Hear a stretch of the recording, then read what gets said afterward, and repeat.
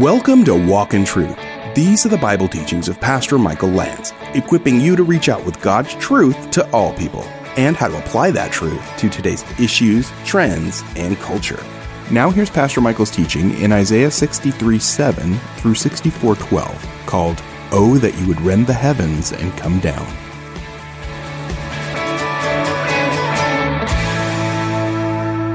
Isaiah 63 is where we are. We actually did the first 6 verses and looked at the second coming of Jesus Christ last time.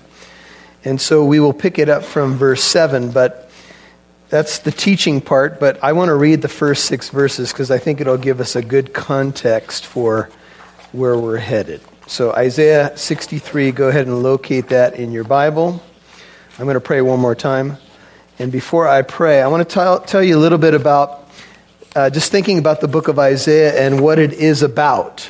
I think, first of all, you could say that the book of Isaiah is about salvation. That's what the Lord has been pointing us to throughout the book. The book of Isaiah is also a book about revival. It gives us some remedies and some tools for revival, or ways that revival can happen in a country, in a family, and in an individual life. And so I think that we need to be cognizant of that. I also think the book of Isaiah tells us the difference between profession and practice. It's easy to say something. It's easy to look religious, to go through religious motions. It's quite another thing to be in a relationship with God. I was listening to Joel Rosenberg. He was doing a 2-hour radio broadcast with Janet Parshall. He said he put in his latest book, and the title escapes me at the moment, but it's a title basically about the coming collapse, and that's what it's about. He said he kind of fought God on writing the book. And he said in his latest research, it is still true that 85% of Americans claim to be Christians. 85% claim that the Bible, in their view, is the Word of God. I don't know, folks. I don't know. I think there's a disconnection, obviously, between profession and practice. Now, that's always been our problem, hasn't it? I mean, each one of us can say, that's my problem. The degree to which I follow Jesus Christ. And he threw out some other stats that I thought were really alarming for us to think about. He said, in America, we are approaching now 60 million abortions. If you think about the condition of our country and wonder, how long will God hold out in terms of judging our country?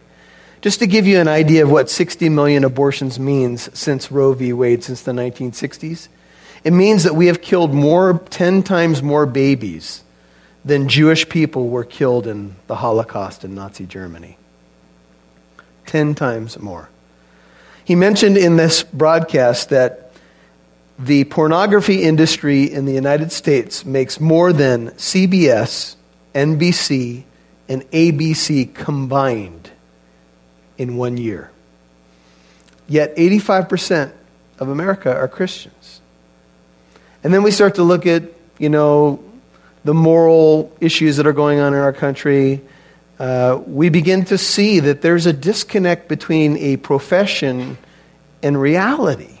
And I think that's a lot of what Isaiah is about. And I think you're going to see that that's really what Isaiah laments about tonight.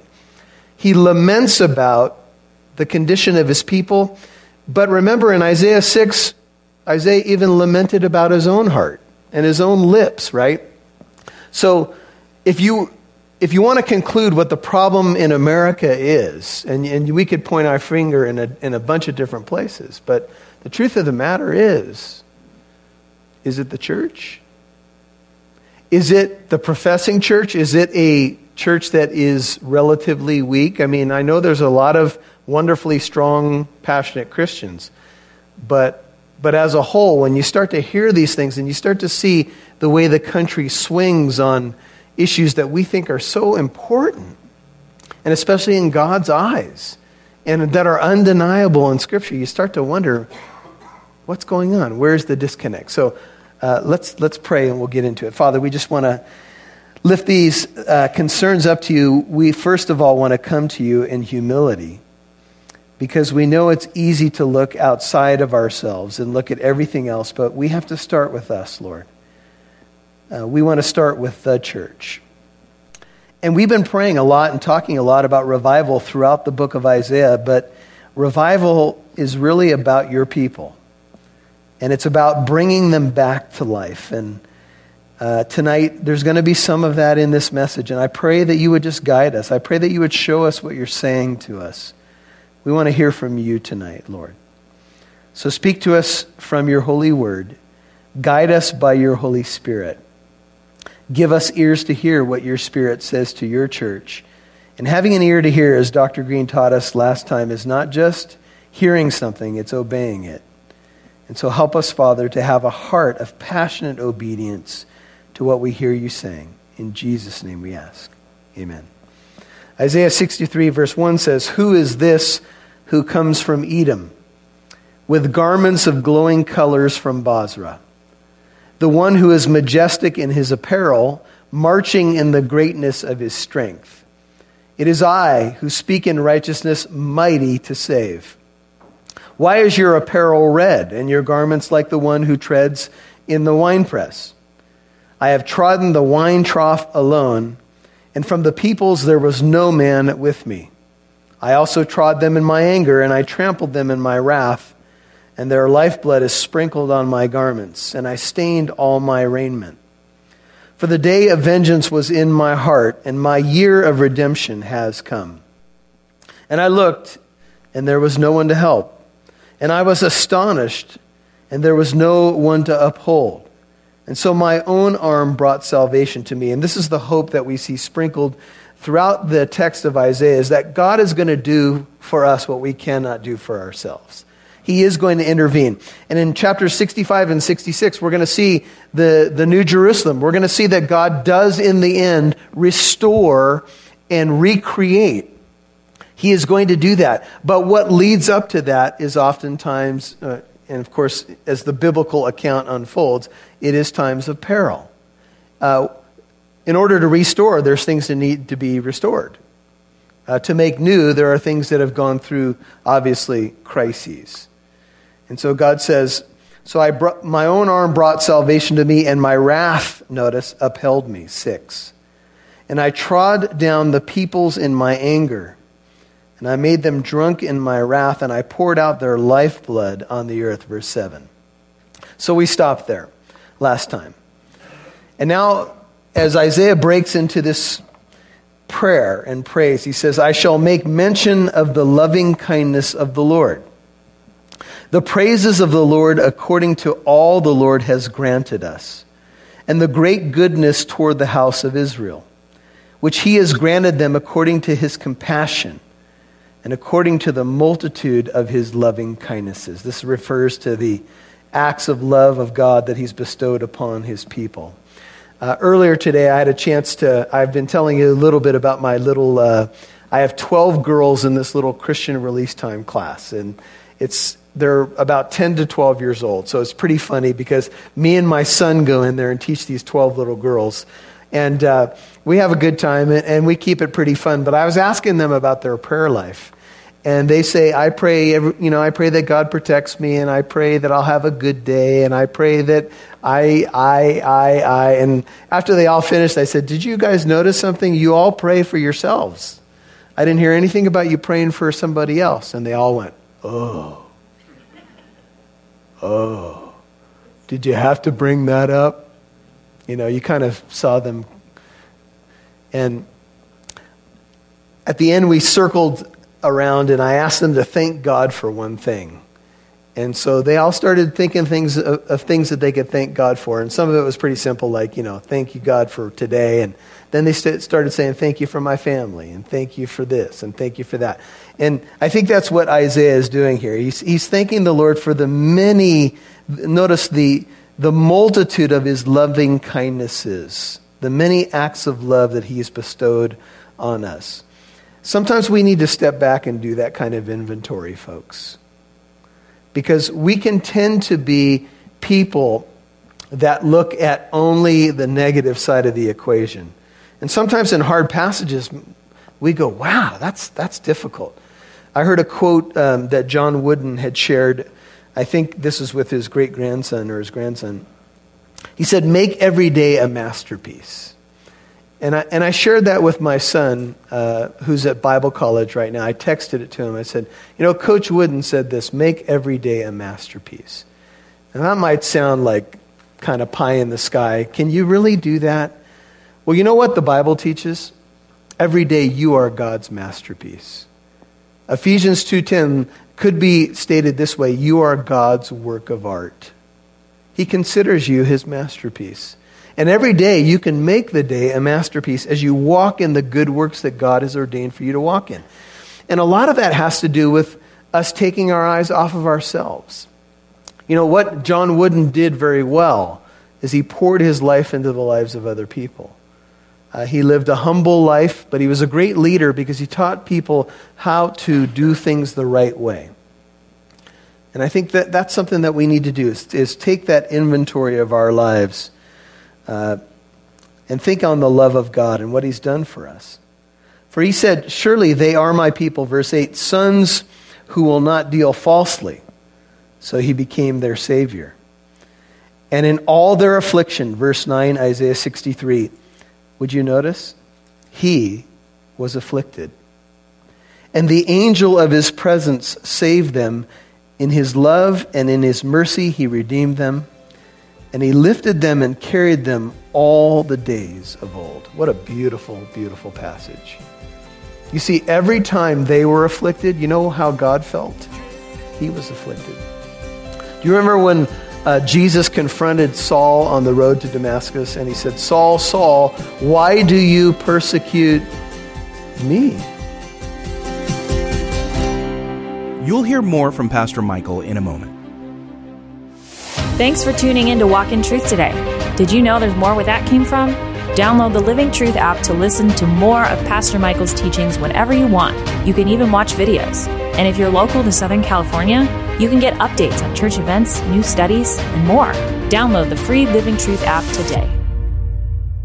Producer Rob Newton here, and on behalf of Pastor Michael and the Walk in Truth team, thank you so much to our financial and prayer partners. Whether you have given a one-time donation or you have become a monthly partner, you have contributed to our mission to reach out with God's truth to all people and helping listeners like you apply that truth to today's issues, trends, and culture. You've heard that before, right? Well, we mean it. Thanks to our financial partners, we have added 3 new radio stations. Our prayer is to bless our new listeners the way we have hopefully been a blessing to you. If you're a longtime listener, would you please consider becoming a $5 a month partner? That may not seem like much, but every little bit makes it possible for us to continue our broadcasts, podcasts, and free apologetic events. Please become a partner giving at least $5 a month.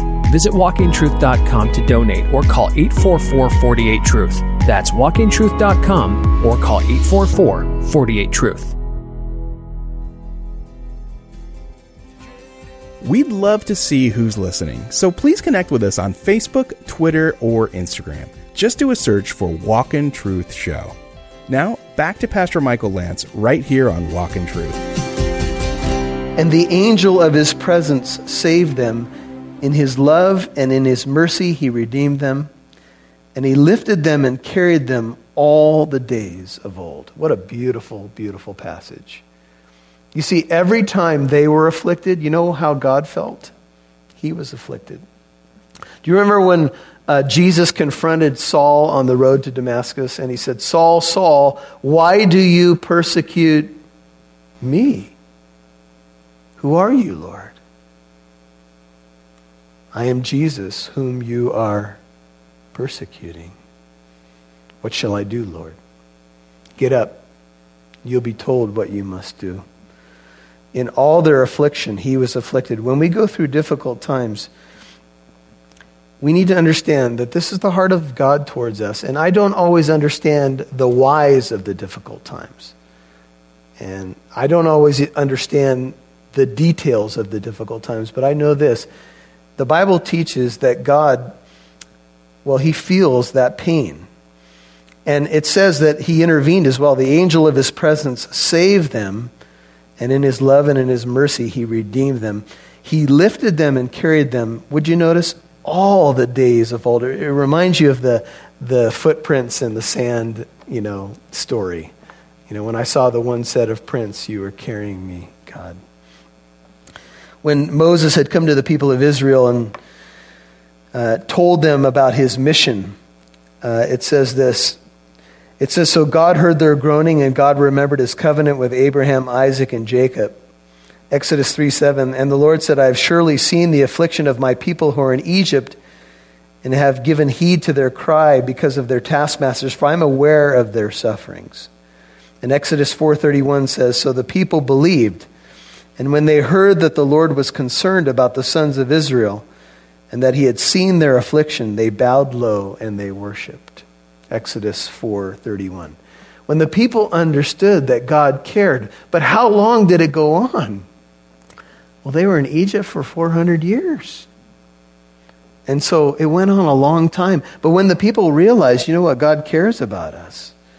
Exodus 19:4 says, "You yourselves have seen what I did to the Egyptians, and how I bore you on eagle's wings, and I brought you to myself." But, and there's always a but in there, isn't there? Verse 10, "But even though this was God's heart towards them, they rebelled and grieved his Holy Spirit." Now, Ephesians 4 teaches us that we can grieve the Holy Spirit. And that might seem like kind of a strange concept, but the Spirit that lives in us, the Holy Spirit, can be grieved. He can be quenched. And here in an Old Testament passage, we find that by the rebellion of the people, that's what grieved the Holy Spirit. So if you want to understand what grieves the Spirit, of course, this probably captures it in a general way. It's rebellion. That's what grieves the Holy Spirit. When we rebel against God, when we go the other way, it grieved his Holy Spirit. And the word grieve in Greek in the Ephesians 4 passage means to hurt.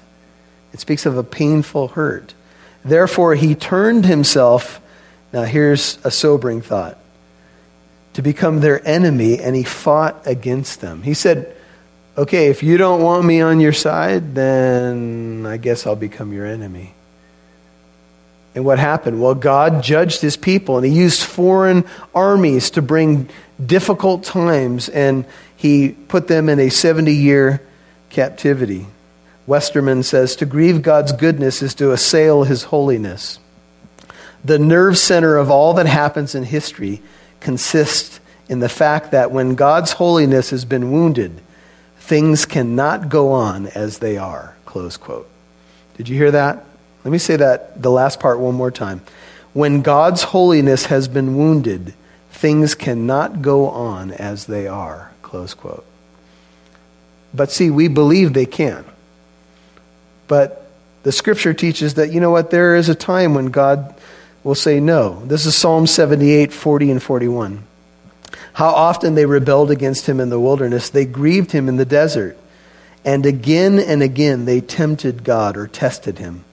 And they pained the Holy One of Israel. That's Psalm 78, 40 and 41. But then there's a then, and here's a good then. And this is usually have you noticed that this is kind of the route that we all take? You know, we have blessings from God. We can tend to rebel at times. We sing the hymn, prone to wander, Lord, I feel it. You know, prone to leave the God I love. But after he turned and fought against them and disciplined his people, then it says in 11, his people, well, they remembered the days of old. Of Moses. And they said something like this, where is he who brought them up out of the sea? This is an allusion to the Red Sea. With the shepherds of his flock, probably speaking of Moses and probably Joshua. Where is he who put his Holy Spirit in the midst of them? You see, when they were going through the judgment of God, the discipline of God, they started to say, where's the God that we heard about the stories of the Red Sea and the one who led them faithfully with these faithful shepherds, who caused 12, his glorious arm, you can reference Exodus 15, verse 6, to go at the right hand of Moses, who divided the waters before them to make for himself, notice, an everlasting name. Could point to the Red Sea or the Jordan River. Who led them, 13, through the depths, Like the horse in the wilderness, they did not stumble. As the cattle, 14, which go down into the valley, the Spirit of the Lord, and He is the one who does this, gave them rest. The Spirit of the Lord is the one who gives us rest. So didst thou lead thy people to make for thyself a glorious name. And now a cry. He says, look down from heaven and see from thy holy and glorious habitation. Where are thy zeal and thy mighty deeds? The stirrings of thy heart has to do with the yearning of the innermost being, and God's feelings for us are deep. The stirrings of thy heart and thy compassion are restrained toward me. Are there times in the history of a nation where God restrains the experience of His presence? And I would say to you, yes, there are. And that's not a good place to be. Are there times when God removes blessing from a people? And I would say, yes, there are times when He does do that.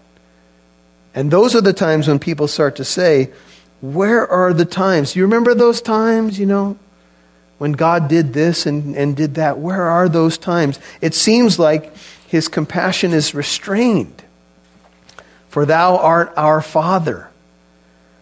Notice this, though Abraham does not know us. One writer said, if Abraham were able to get into a time machine and go forward in time until the present time when Isaiah was writing, or think of the Babylonian captivity, would he recognize the people of God? Someone put it this way, if one of the reformers, let's say the time that the church was really being reformed into doctrinal purity and stuff, if they were in a time machine and fast forwarded to the church today, and let's say that they walked into one of our, how shall I put it, mega churches, and sat down and listened to, and watched and listened to what went on, what do you think their conclusion might be? I don't know. I don't know these people. Are these the Christians of this century? Right? That's kind of what he's saying here. Abraham wouldn't recognize us. He wouldn't know who we are. And that's our Father. And Israel does not recognize us, though, O Lord, art our Father. Our Redeemer from old is thy name. The people have drifted. Why, O Lord, dost thou cause us to stray from thy ways and harden our heart from fearing thee? Return for the sake of thy servants, the tribes of thy heritage. Now, this could be a disturbing verse 17, but let me quote one writer. He said, let's not misunderstand. Isaiah is not blaming God for the failure of this generation. He isn't saying that God forced them to sin. God doesn't do that. If we wander from God, that's our responsibility. And God may teach us a lesson, that's God's discipline, by handing us over to the power of our sins and hardening us so that we won't come back. Psalm 95 verse 8 says, don't harden your hearts. And that's the idea here. It seems this way. It seems like there's such a hardness that people are not turning back to you, Lord. It seems like there's a restraining and a hardening of heart and a straying. Thy holy people possess thy sanctuary, 18, for a little while. Our adversaries have trodden it down. And then would you notice this last verse? We have become, 19, like those over whom thou hast never ruled, like those who were not called by thy name. And one conclusion of one writer I was reading said, you could take the clauses and turn them into titles. You could say it this way, we have become, put quotes around it, you did not rule over them. That could be the title now. Someone could look at a nation like this at a time like this, says Isaiah, and it would be as though you never were our king. You never were our God. There seems to be no semblance of foundation built on the things of Almighty God. And all God's people said, ouch. Kind of sounds familiar. We move into Isaiah 64. So what do you do at a time like this? do you just sit there and put some ashes on top of your head and have a little pity party and say, whoa, whoa, whoa? Well, I think what we learn is that Isaiah is going to teach us how to pray in times like this. And I'd also say that even though some of you may be looking at our nation and a bit bummed out tonight, whenever there are times like this, there's also great opportunity for the church to shine. Because whenever there are times like this, what we realize is that we can't play Christianity. That's not what God wants. God doesn't want us to play Christianity. He wants us to love Him, and He wants to love us. So what do we do in times like this? I think Isaiah 64 is going to give us some remedies, but it will continue kind of a balance of longing and lamentation. So you're going to see some longing in these texts, like, please God, do this, and some lamenting over the condition. Notice Isaiah 64, verse 1. Oh, that thou wouldst rend the heavens and come down. Now, I don't know about you, but I think I'm going to make this one of my regular prayers. Oh, that you would rend the heavens. In other words, that you would open up the heavens, God, and just come down and visit us. You may have, I have, and I'm sure you have experienced times when you felt like that was the case. Maybe it was in a worship service. Maybe it was in a moment where you saw God answer a prayer, something that you had been praying about a long time, and you sensed that it was as though God had rent the heavens and come down. It was a very tangible presence in your life. And Isaiah is crying out in that way. Please, God, just split the heavens and just come down. That's what we want. We don't want any show. We don't want any games. We want you. We don't care about the lights. We don't care about this or that. We want your presence. That the mountains might quake at thy presence. And this is reminiscent of Exodus 19 when God comes down on Sinai. And you remember when He came down, the mountain was quaking and there was fire. And the people said, you go talk to Him and then come back and tell us what He says, right? And God said, put the warnings and put the borders up and don't let anybody cross those.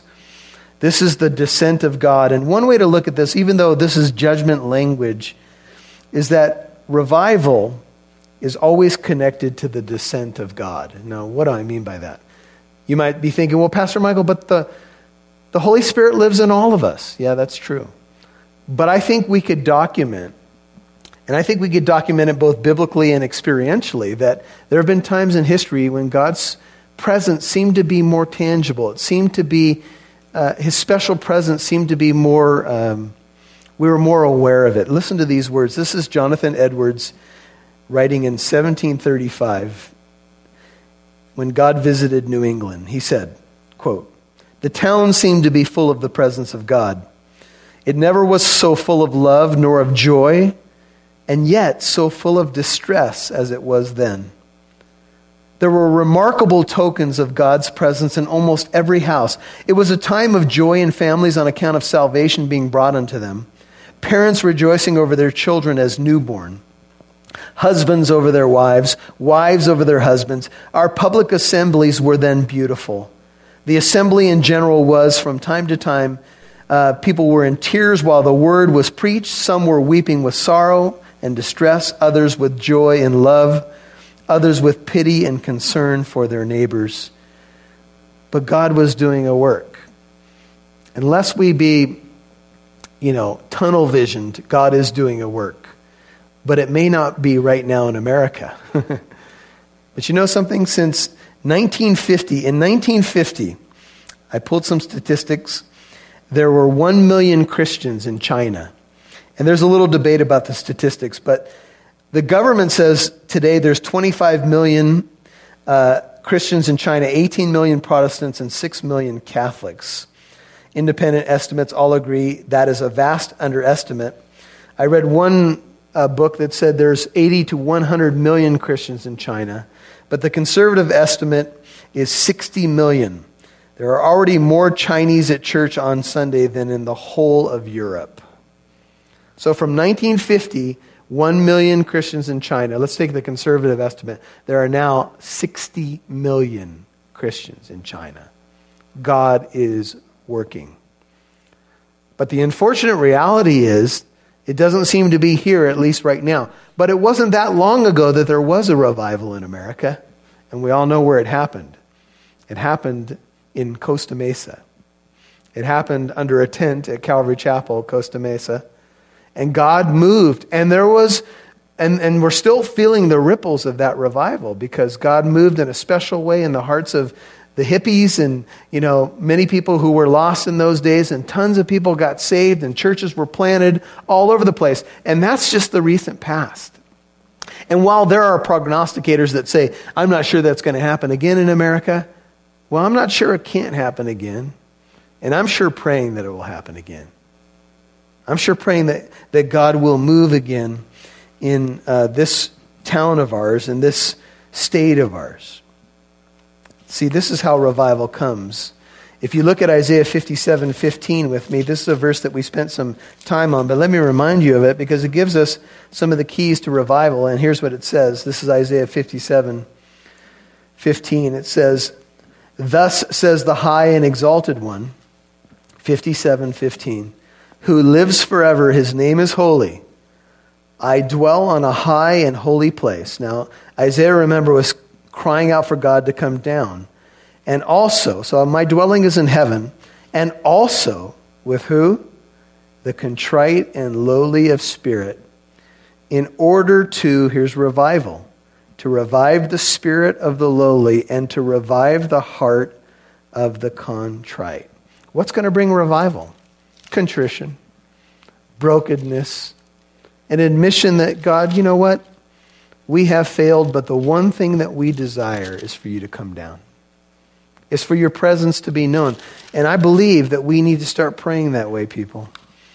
Oh, Lord, come. It's similar to the idea of Maranatha. And listen to the language in Isaiah 64. Listen to the passion. Oh, that thou would rend the heavens. There's passion there. It's not, Lord, thank you for our food. Amen.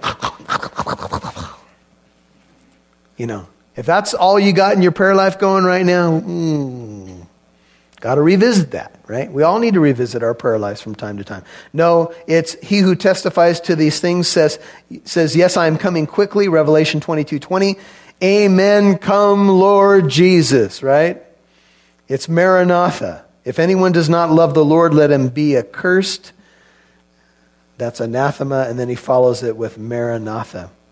In the future, there is laid up for me a crown of righteousness, which the Lord, the righteous judge, will award to me on that day, and not only to me, but to all who, what? Remember, love his appearing. 2 Timothy 4:8. And Hebrews 9:28 says, so Christ also, having been offered once to bear the sins of many, shall appear a second time for salvation without reference to sin to those who eagerly await him. Hebrews 9:28.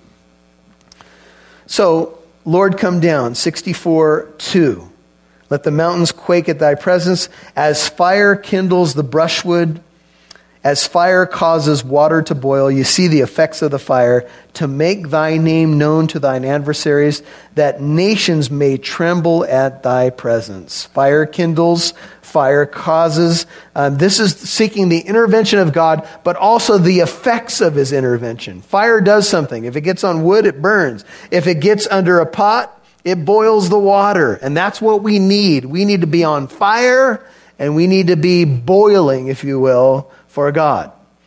And of course, I'm using this possibly out of context, because I have to say to you that the main flow, at least in my understanding, seems to be that when God comes, he's coming down more in his judgment presence. But I think there's a mixture of a little bit of both here. Because it's to make thy name known. And how did God make his name known throughout the Bible? Well, sometimes he did it through judgment. If you read the Exodus accounts, you'll see that God said, hey, Pharaoh, through Moses, I'm going to do this that you might know who I am. That you might know the power. Who is this God that I should obey him? Well, I'll show you a little bit about who I am. I'll show you a little bit about my power. Jesus, at the end of his high priestly prayer, said, and I have made thy name known to them, and I will make it known that the love wherewith thou didst love me may be in them, and I in them. Would you turn to Psalm 18? This is the kind of prayer that I think we're getting at. Psalm 18.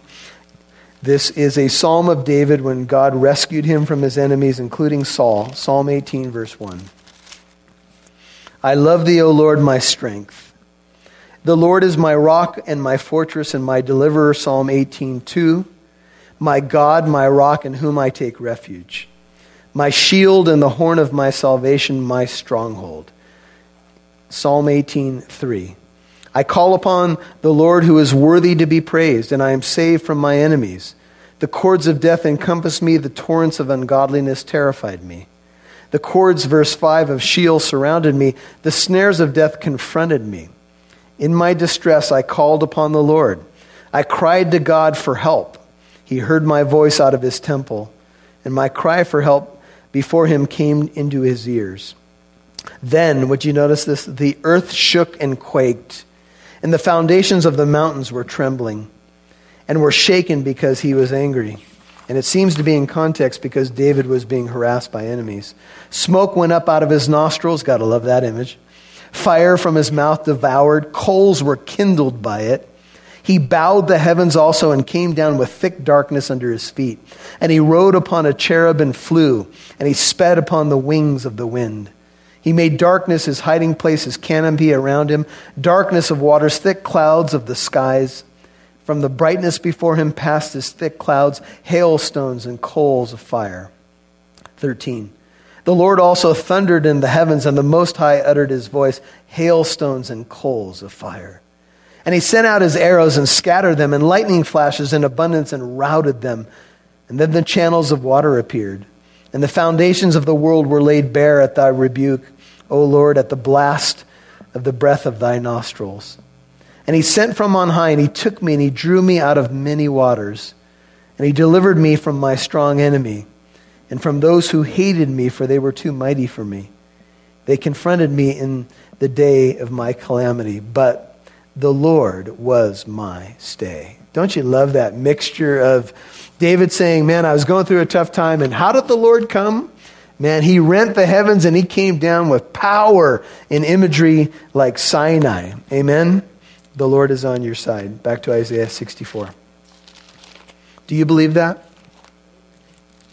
Do you believe that God can come that way into your life and bring personal revival and rescue into your situation tonight? Do you believe that? That's what Isaiah is praying for.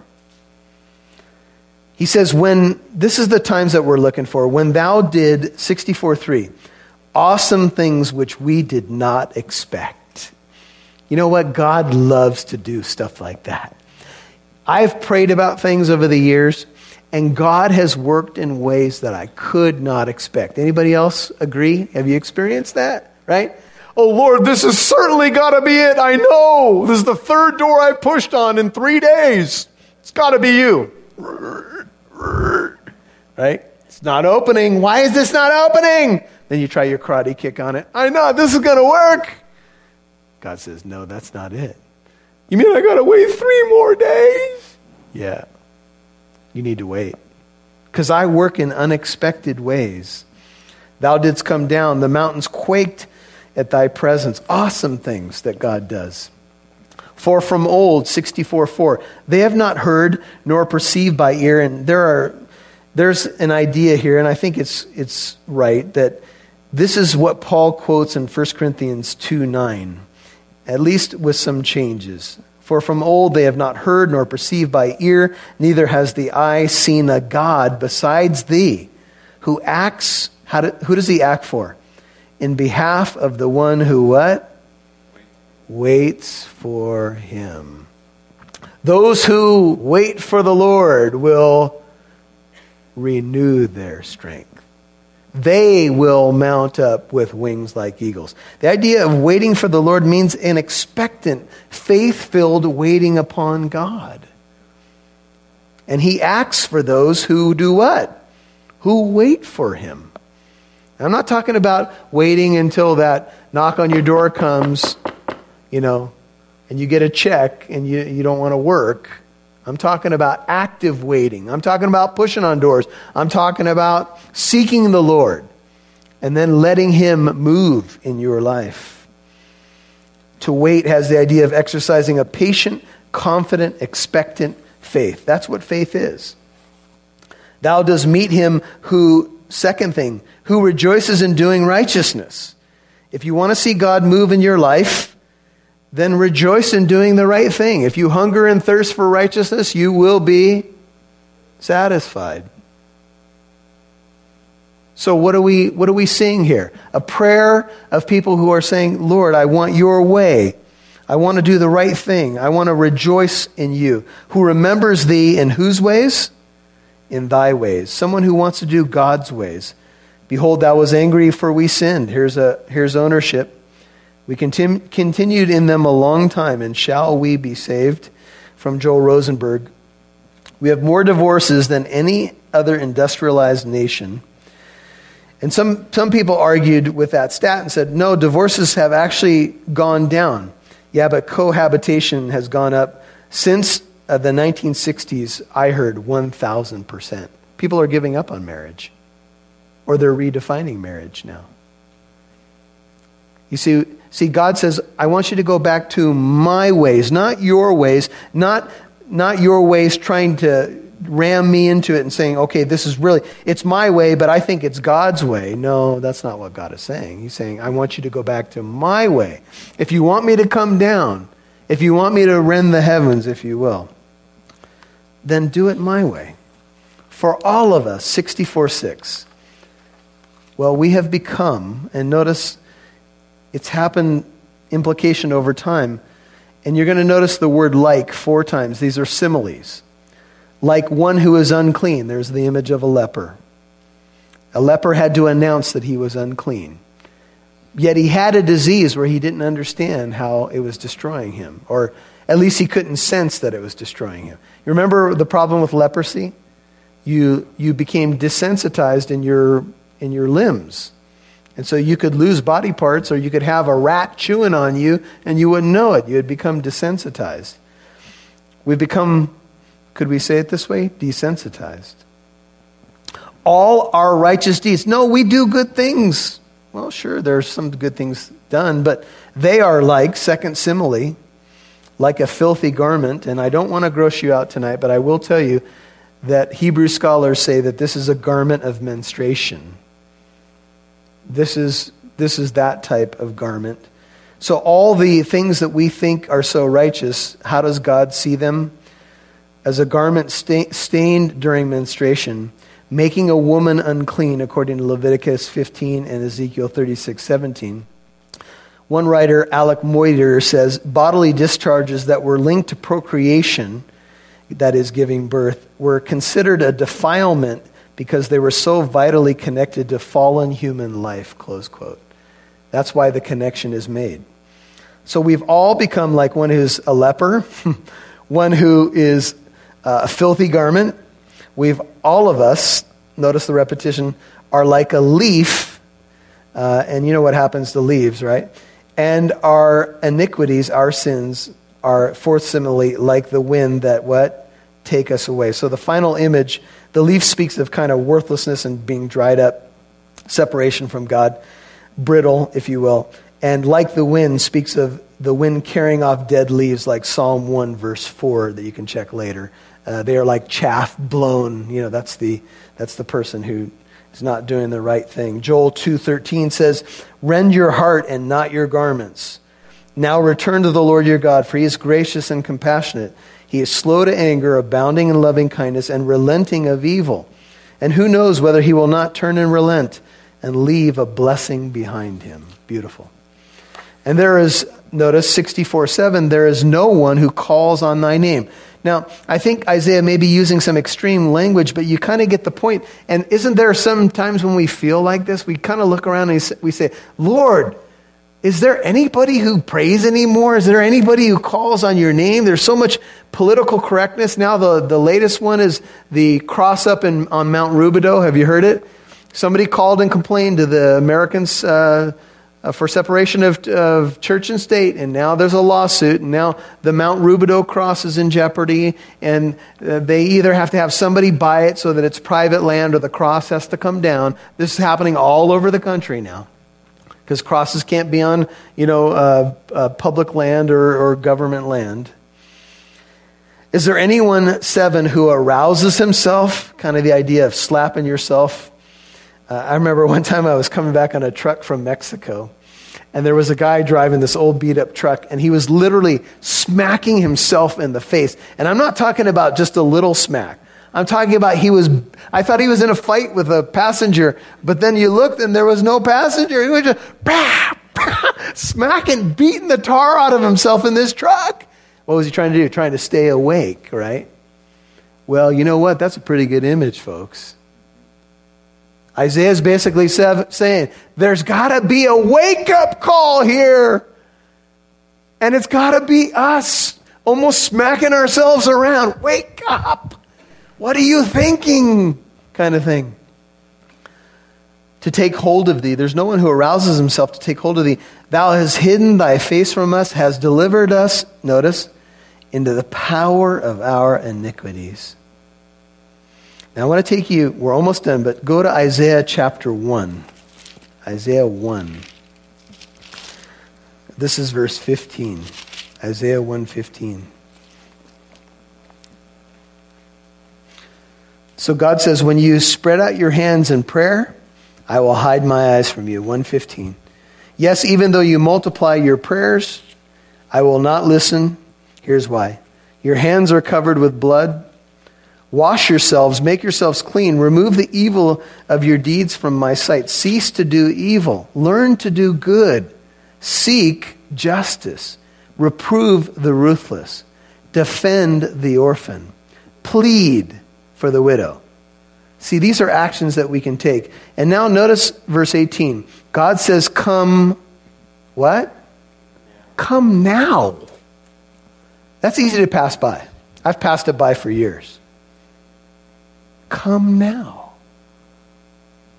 Let us reason together. Says the Lord, though your sins are as scarlet, they will be white as snow. Though they are red like crimson, they will be like wool. If you consent and obey, you will eat the best of the land. But if you refuse and rebel, you will be devoured by the sword. Truly the mouth of the Lord has spoken. One of the troubling things that for people, Isaiah 64, we're almost done, who look at Bible prophecy say, where's the United States? Where's our country? How can the most prominent, prosperous country on the planet not be mentioned in Bible prophecy? And as much as scholars have dug to find the U.S., guess what? There's no good case to be made for the USA in Bible prophecy. What does that mean then? I don't know. But it's something that we definitely should be praying about. Verse 8, but now, O Lord, thou art our Father. Reminds me of the Lord's Prayer, our Father. We are the clay. Here's a realization. What needs to happen? We need to realize that God is our Father. We are the clay. He is the potter. And all of us are the work of his hand. See, if we want to come back, we need to recognize once again where we come from. We cannot be disconnected from our Creator and have true life. It just will not happen. But we try. As a matter of fact, we live among a people that's trying desperately to have life without their Father. We live in a culture that is desperately trying to deny the potter and be clay on its own and think that it's going to live without the potter. And if we want to come back to God, here's what Isaiah is saying. We need to recognize that all of us, verse 8, last part, are the work of his hand. Of course, evolution has done a great job in trying to disprove that, right? Do not be angry beyond measure. Don't be furious, Lord. Don't let us feel the full weight of your anger is the meaning. Neither remember iniquity forever. Behold, look now. All of us are thy people. Please, Lord. Thy holy cities have become a wilderness. Zion has become a wilderness. Jerusalem a desolation. Our holy and beautiful house, the temple. where our fathers praised thee has been burned by fire. All our precious things have become a ruin. Wilt thou restrain thyself at these things, O Lord? Wilt thou keep silent and afflict us beyond measure? And they're saying, please act on our behalf, and the good news is that God will act. And in chapter 65 and 66, we're going to see the beautiful end of the story, which is ahead of us still. Would you bow your hearts with me? Jesus said, pray then in this way. Our Father, pray it with me, who art in heaven, hallowed be thy name. Thy kingdom come, thy will be done, on earth as it is in heaven. Give us this day our daily bread, and forgive us our trespasses, as we forgive those who trespass against us.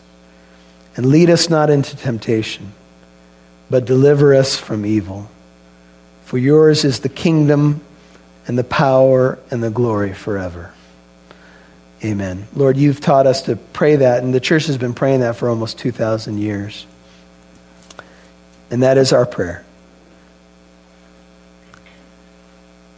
Oh, that you would rend the heavens and come down. I pray that you would visit us in revival, Lord. But I pray that we would not mistake the things that make for revival. And I believe those things are centered on the Word of God and a contrite heart responding to the Word of God. And I want to ask, Lord, right now, as we think about our nation, but more specifically for tonight, our church, the church in this nation, that you would rend the heavens. Oh, that you would rend the heavens and come down. That we would desire that, Father, above everything else. That we would desire that above programs. That we would desire that above performance. That you would come down. That people would walk into assemblies in this city and say, surely God is in this place. We ask this in Jesus' name. Amen. Would you stand? You've been listening to Oh, That You Would Rend the Heavens and Come Down on Walk in Truth. And that's Pastor Michael's teaching in Isaiah 63:7 through 64:12. Hey, we'd love to connect with our listeners. You can email or send Pastor Michael and the team here a letter. We love mail. You can get all the contact information at walkintruth.com. That's walkintruth.com. Or you can get it now. Our email address is contact@walkintruth.com. That's contact@walkintruth.com. And here's our mailing address if you're ready. You can write Pastor Michael at P.O. Box 2063, Corona, California, 92878. That's P.O. Box 2063, Corona, California, 92878. Now, here's Pastor Michael with a final word. Well, the cry in Isaiah 64 is so apropos. It is a cry for revival. O Lord, that you would rend the heavens and come down. And you know, the good news is that the Lord did do just that. He rent the heavens and came down in the person of Jesus Christ. And the Lord Jesus is coming again, and he's coming on the clouds of heaven with power and great glory. There is a day coming when every eye will see him. As far as the lightning flashes from the east to the west, so shall the coming of the Son of Man be. Those are Jesus' words. He's coming again. But we need him right now, brethren, to come in revival. And I know many of you have been praying for revival. And there's this beautiful idea that the Lord would open the heavens, pour out a blessing that we cannot contain. I think here as well, another thing for us to consider as we look at the book of Isaiah, specifically this chapter. So listen to the rest of it, because we're not going to air the whole thing. We've been trying to get you to go to our podcast platforms, search for walkintruth.com, subscribe, follow, tell a friend. We've had thousands of listens amazingly all over the world in several different countries. People are hungry for truth, brethren. Thank you for praying for us. Thank you for supporting us and partnering with us. I pray the Lord will take it all around the world. That's been our prayer for the last, as long as I can remember, last 5 or 10 years. And you know, the Lord is doing just that. It's really exciting to see. So check out the podcast on your favorite platform today. Hey, I want to take a moment to invite you to Living Truth Christian Fellowship for Sunday services. I have the privilege of serving as senior pastor at Living Truth in the city of Corona, right off the 91 freeway and Lincoln Avenue, a little bit west of the 15 interchange. Living Truth Christian Fellowship, we're at 1009 Arsenal Way in Corona. I'd love for you to come on out, experience one of the services. Love to meet you. You can bring family and friends. You'll have a great time of worship, fellowship. We have so many things going on, so many Bible studies and things for different people and situations, ministries, Bible studies, etc., marriage ministry, so much that I can't cover it here. But I'd love to meet you in the courtyard. Maybe we'll split a maple bar and you can enjoy one of the services. Go to walkintruth.com, click on the church tab for all the details. Walkintruth.com, click on that church tab. Hey, make sure you're in church on Sunday. More than that, be the church, serve the Lord, worship Him. He deserves it, and we will see you, Lord willing, either Sunday or Monday. God bless you. And remember, Walk in Truth is a listener-supported ministry. Your financial partnership helps us broadcast on this station, provide the podcast for free, and it helps us do our free apologetic events too.